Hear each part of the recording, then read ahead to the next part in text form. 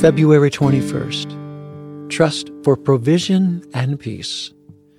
For the word of the Lord holds true, and we can trust everything he does. Psalm chapter 33, verse 4. Within our culture, the enemy strives to spawn doubt that truth in a pure, accurate, and absolute form exists within God. However, God and the promises of his word are absolute, even though the very word absolute is often troublesome to the doubting secular academia mind. Adherence to this value by Christians can sometimes produce aggression from doubters when an unyielding apologist persists. For the sons and daughters of God, however, Psalm chapter 33, verse 4, and passages like them are treasures to their hearts and produce great comfort and peace.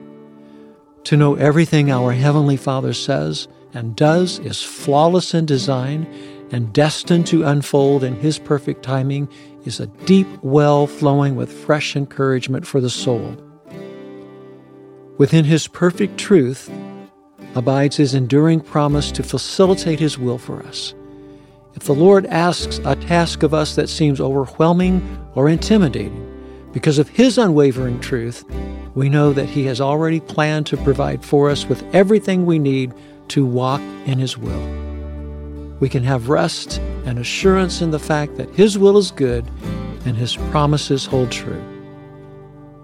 Thank you, Lord God, for reminding me this morning that all things were created for your purposes and will materialize as you have planned. There is no reason to question anything you do, for all you do is right. But in times where I do have questions and doubts, thank you for the comfort of knowing you are my provider and you love me dearly.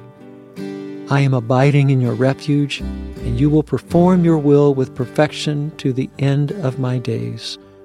Amen. Give us today the food we need.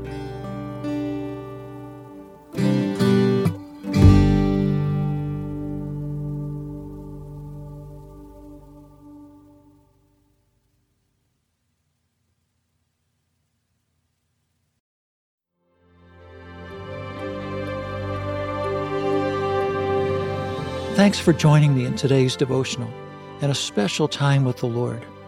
For more content, be sure to check out our blog at awakenthedawn.com.